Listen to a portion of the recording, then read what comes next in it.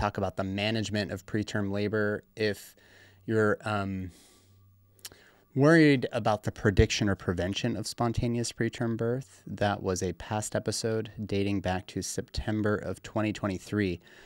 You're listening to the OB-GYNO Wino podcast. My other podcast is the Holistic OB-GYN, where I do a lot of interviews with interesting people. And it goes beyond the basic just let's look at the literature and let's do that. It gets into the deeply spiritual, mental, and emotional aspects of birth and pregnancy and conception and parenting and lifestyle, way beyond what they teach in the textbooks, although we get into that stuff too. But that to me is kind of the elementary kind of stuff. And I actually think that this podcast is pretty elementary.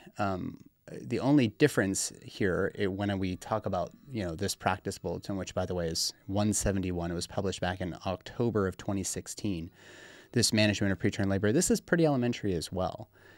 This is kind of like the very, very bare minimum of what the consensus, so to speak, of experts at the American College of Obstetricians and Gynecologists think that we as practitioners should know is the standard of care in North America, but frankly, ACOG's guidelines get adopted eventually worldwide in many regards. Not always, but many regards. So if you're listening, thank you for being here. Thank you for giving me a little bit of your time. The idea here is to summarize the management of preterm labor, meaning we've definitely got labor happening. What can we do in order to make sure mom and baby are doing as well as possible through a preterm birth and into the early days of childhood? So thank you for listening.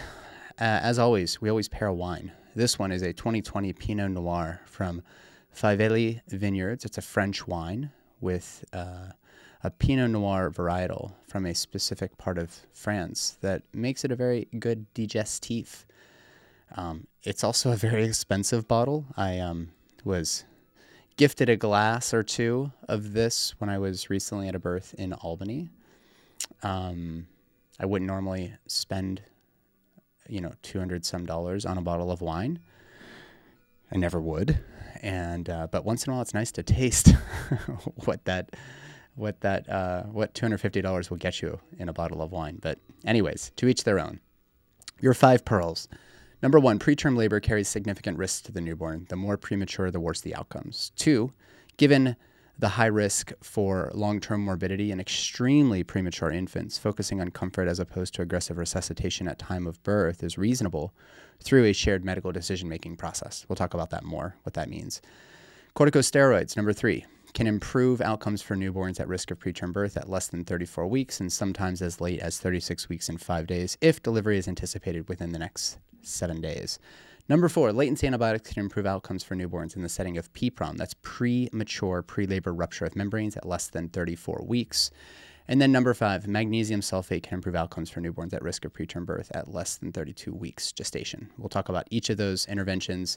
But for starters, let's do some background. Around 10% of babies are born before 37 weeks, which is the first mark based on this random guess date as to when you are term, meaning babies born before 37 weeks are considered preterm and there are implications in future pregnancies.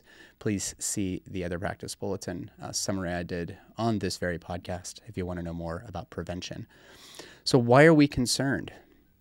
Preterm babies, again, before 37 weeks, have a high risk of neonatal mortality, respiratory distress, sepsis, intracranial bleeding, and long-term issues like neurodevelopmental challenges. It goes without saying that preterm babies are more likely to end up in the NICU. My cutoff for home birth is roughly 36 weeks if I'm very, very certain of dates, but even that would give me pause in a variety of circumstances. So very few exceptions to that rule. However, sometimes babies come at home, way early, which is why it's still important for us as practitioners to just be aware of the sort of necessity sometimes to transfer babies. On the other hand, sometimes babies come out at 35 weeks and they do just fine. It really, really depends on the circumstances. So there's no hard and fast rules, despite what these guidelines might suggest. Preterm labor defined. Right, there's one thing to have like preterm contractions, right? But if the cervix isn't changing, then you're not in labor. So cervical dilation greater than or equal to 2 centimeters between 20 weeks and 36 weeks and 6 days is by definition, preterm labor when it accompanies regular painful uterine contractions. However, sometimes we will have painless cervical dilation, which is by definition cervical insufficiency, what used to be called cervical incompetence. It was a nice change of language there, if I do say so myself. There's no incompetence here. It's just what it is. Less than 10% of women who present that meet these criteria, though, the regular uterine contractions with cervical dilation will actually deliver within 7 days, which is good. That's a good sign. Good thing. So if a woman presents to you with a contraction pattern, there's a full workup that can be done. Generally, especially if they report that maybe they've been leaking fluid, a speculum exam is warranted. You want to use a sterile speculum because now that the waters are opened, you do have the potential for introducing bacteria up in there. We'll go into chorioamnionitis in another lesson. While you're down there, you can collect a swab and check to see if there's any ferning on microscope, which of course would be sort of the definition of amniotic fluid, pathognomonic for amniotic fluid. You can also collect a fetal fibronectin and or get an endovaginal ultrasound, all in that same speculum exam. The utility of ultrasound and fetal fibronectin, FFN, haven't been validated through randomized controlled trials, but there is observational data that suggests that it may be helpful in identifying patients truly at risk for preterm birth. It's important to remember that if FFN alone is negative, that's a pretty good negative predictive value, but it is poorly predictive of preterm birth. So you have to consider the whole clinical picture. What I mean by that is if FFN is negative, great. You're in good shape for at least 7 days based on what we think we know from observational data. If it's positive, then you need to do a much more in-depth workup to make sure you're not missing something. But there's a variety of things that can cause an FFN to be positive.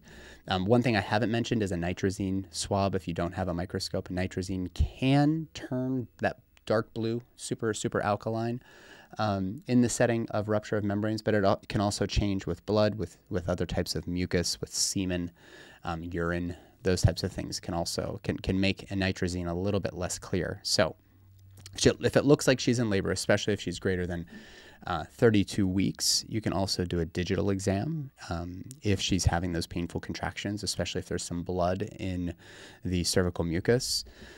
As I mentioned, though, prevention of preterm labor is covered in a different episode. So when should we be worried about preterm delivery? If she's having consistent regular contractions, and you know the difference there between that and Braxton Hicks, what I say about real labor contractions is that it will require your entire focus to get through a contraction. If it's 60 to 90 seconds, that's probably a real contraction. It's not Braxton Hicks, but you can always, hydrate and have a big meal and find a nice quiet room to rest in and manage your stress a little bit. And that, in case of Braxton Hicks and not true labor, would generally get it to go away. And about 30% of women who present with preterm prodromal labor, and that means they've got maybe some discharge. They're like, I think I lost my mucus plug, right? They're also having painful uterine contractions. Sometimes it's only the contractions. In 30% of women, that will cease spontaneously, even if it feels like real contractions. Only about 50% of patients admitted for preterm labor concerns will end up delivering at term. So be judicious, be thoughtful.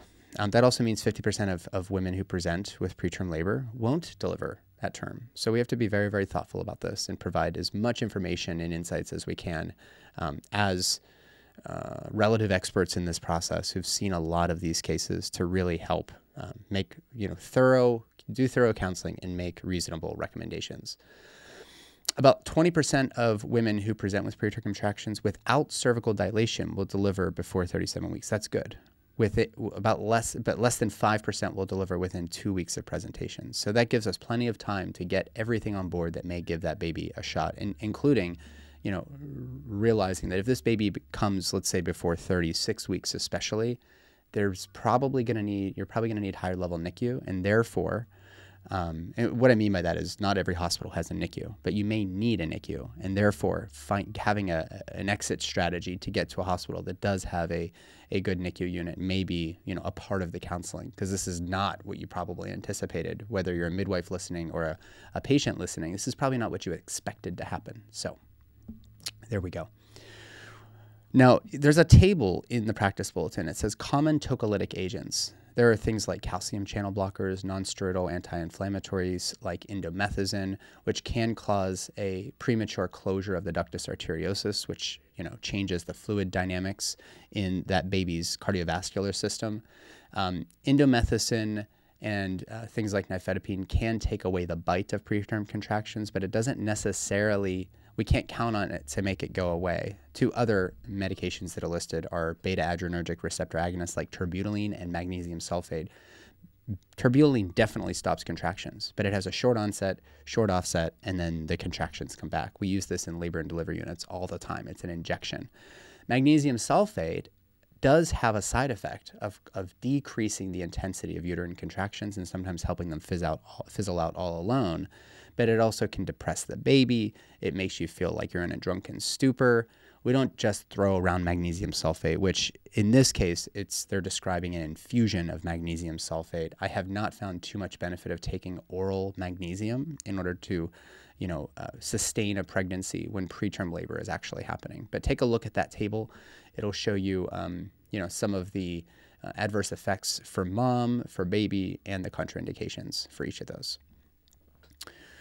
So as I've mentioned, we can't stop preterm labor unless a person is going to have a baby anyways. We can use certain tocolytics in order to stop their contractions to give the baby a little break. We use terbutaline, for example, to squelch contractions for a 15 to 20 minute period in order for the baby to get a recovery, have some recovery time. Whenever, the uterus is contracting too much and baby's, fetal heart rate tracing is starting to show changes. We generally consider tocolytic therapy for preterm labor only to be effective for about 48 hours, which is good. It just so happens to be a long enough time to buy you, to afford you the time to get corticosteroids on board if they're indicated. Before or after 34 weeks, ACOG does not recommend tocolysis. That means after 34 weeks, let's just let this thing proceed and we will deal with the consequences of a preterm baby. I'm just reporting what ACOG is recommending in their practice guideline. Because 30% of preterm labor will resolve without any intervention, even those who have advanced cervical dilation, which is, again, 2 or more centimeters dilation at less than 34 weeks, they can usually be generally observed without tocolytics, and particularly so if no cervical dilation is found. This means that we shouldn't just automatically start magnesium sulfate infusions or start cranking up the terbutaline, because there are adverse effects to being on these medications for a prolonged period of time. So we only use those when we absolutely need to buy more time in order to get things like steroids on board, and ACOG is only recommending any tocolysis if preterm labor is happening before 34 weeks, which, again, there are risks and benefits to all of these things. So, counsel wisely. Let's see. Some contraindications to tocolysis is if the baby has died, if there's a lethal fetal anomaly, if there's non-reassuring fetal status. That's a little bit arguable, because what they're saying there is not in the setting of like an induction or something where I mentioned how terbutaline is used. If the baby seems to be struggling inside the uterus, we want to proceed with birth. So we don't want to tocolyze just to buy time for steroids if the baby's already struggling. That's what that means. If there's maternal bleeding with hemodynamic instability, meaning changes to heart rate, respiratory rates, or especially blood pressure. Chorioamnionitis, don't tocolyze. We got to get that infection cleared up through birth. Preterm, premature rupture, pre-labor. We used to call it premature. Preterm, pre-labor rupture of membranes. ACOG does not recommending tocolyzing. Although in some circumstances, a small leak can reseal after time. We talk about this quite a bit in the born-free method. And then any other maternal contraindications to tocolysis, which is agent-specific. Magnesium sulfate, for example, is contraindicated in women who have myasthenia gravis. It can precipitate a worsening or a flaring up of their MG. So there you go. What is the cutoff for viability? This is really where conversations can get very, very hard. Another topic we cover at length in the born-free method. And I'm in a unique position to talk about this because I'm also a palliative care specialist. So, I'm the one that was called in often for like the 23 and 5 days, preterm labor and the baby's breech. And so there's some very, very hard decision making to be made there, which is not our job. It's just our job to counsel on risks, benefits, alternatives to vaginal birth versus C-section versus tocolysis, to all of the other interventions like the things that we're going to talk about here going forward. But at less than 20 weeks, this is considered pre-viable. So we're not going to do any intervention. At 23 to roughly 26 weeks, this is like the peri-viable period. There's an NICHD calculator that I have linked in the show notes, which, by the way, if you want the comprehensive notes for this, you can go to Patreon. I'll link it in the podcast description, and you can pay $5 a month. You get access to all of my notes and summaries, including all the graphics and tables and charts and a bunch of other stuff linked, including the National Institute of Child Health and Development, Health and Human Development calculator, which really will give you the odds of survival at these peri-viable times. This can help to guide delivery and management planning, especially in the hospital. These babies are not going to be comfortably born at home unless there is no plan to intervene when the baby emerges. I think it's important to remind everybody that just because we can resuscitate a baby does not mean that we should. Delivery of a peri-viable newborn must include risks and benefits of delivery methods to mom and the risks and benefits of preterm delivery and resuscitation to the newborn. Babies born at 24 weeks, 25 weeks are almost certainly going to have a long-term disability, like almost without a doubt. So it doesn't mean we shouldn't intervene. It doesn't mean that we're playing God. It just means that an option is to not resuscitate and love on the baby and provide comfort in other ways. That is not a failure as birth workers, especially if, let's say, this is a baby that has some sort of chromosomal anomaly or some sort of structural issue, right? So let's talk a little bit about corticosteroids. This injection, which is generally going to be done over 2 days. It can either be dexamethasone in Q12-hour increments for 4 doses or betamethasone in Q24-hour increments for 2 doses. They work by stimulating the development of alveoli in the premature fetal lungs in order to optimize the likelihood that they're going to be able to transition in a healthful way, in an independent way to the external environment. There's very little controversy as to whether or not this can improve outcomes. It absolutely is one of the greatest interventions that we can offer preterm babies. I'd recommend a single course. ACOG agrees if the patient presents with preterm labor, or if there's a need for delivery due to maternal health concerns like early onset severe preeclampsia. And this goes for any babies that are going to be born between 23 and 33 weeks and 6 days. When they present, if you anticipate they're going to give birth within 7 days, remember not everybody will, then you can give the steroids. That's when I would recommend doing it. You can repeat the course if more than 2 weeks have passed after the first course, and you can recommend a single course between 34 weeks and 36 weeks and 5 days. This is the late preterm indication for corticosteroids for babies. But you're only going to give it during that 34 to 36 week and 5 day mark if 1, they've never had any steroids, 2, membranes are intact, and 3, the patient is not diabetic. And you should never delay delivery to complete the course. If the baby's coming, the baby's coming. And if mom is getting sicker due to, early onset severe preeclampsia, we're not going to delay the delivery just to get these steroids on board. And that's important to remember. I've mentioned the 2 courses. Betamethasone is a 12 milligram IM Q24 for 2 doses. Dexamethasone 6 milligram IM Q12 hours for 4 doses is a less common but equally efficacious regimen. Should I mag or should I not?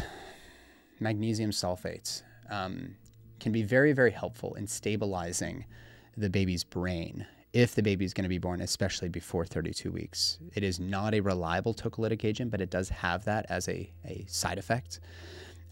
If a woman is on MAG for fetal protection, adding on a tocolytic agent can still be considered, but be careful with the beta agonists and calcium channel blockers. They work synergistically with magnesium sulfate, so they can cause hypotension. Indomethacin would be your choice in that case. Should I recommend antibiotics? Well, when a woman presents in super early labor, latency antibiotics are helpful because it's thought that perhaps there's an insidious infection, whether or not the membranes have opened. But they're especially helpful when you have PPROM. So it's only indicated, this latency antibiotics, if you have pre-labor or preterm pre-labor rupture of membranes at less than 34 weeks.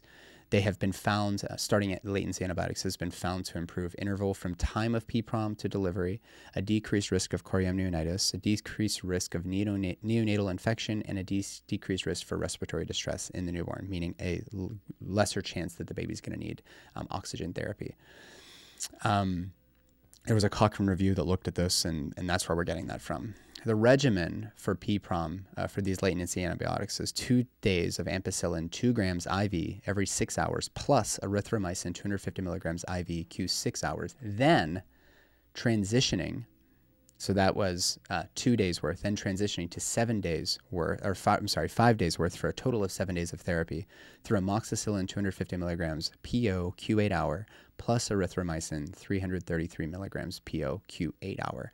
Even if you don't work in the hospital, it's good to know about these different regimens. Erythromycin and azithromycin are equally efficacious. I've asked this question for years now, but the latter is cheaper and better tolerated from a GI standpoint. So even though the regimen written in the practice bulletin is erythromycin, azithromycin is actually way cheaper and is better tolerated from a GI standpoint. Amoxicillin clavulanic acid, also known as Augmentin, is associated with higher risk of neonatal necrotizing enterocolitis (NEC) in some studies, and therefore it's not recommended, even though it has that Amox name. We're not using Augmentin.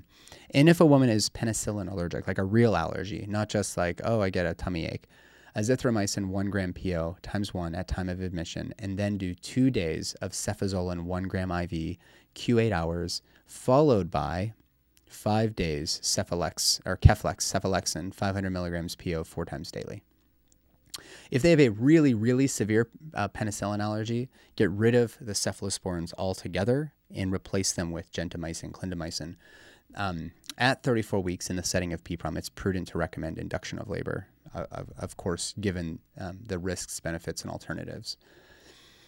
What can be done to prevent preterm delivery? Well, we get into this deeply in the other episode, the other practice bulletin on prevention and prediction of preterm birth. But in this case, hydration, bed rest, nor tocolytics in asymptomatic women have been found to be helpful prophylaxis against preterm birth. And there's really a lot of harm through decreased activity. You have an increased risk of VTE, increased bone demineralization, and general deconditioning. So bed rest is never an option. Like, that's never a thing. There's another medication called atosiban. It's a maintenance tocolytic that isn't FDA approved for use in the US, but it's out there in case you're listening from outside the United States.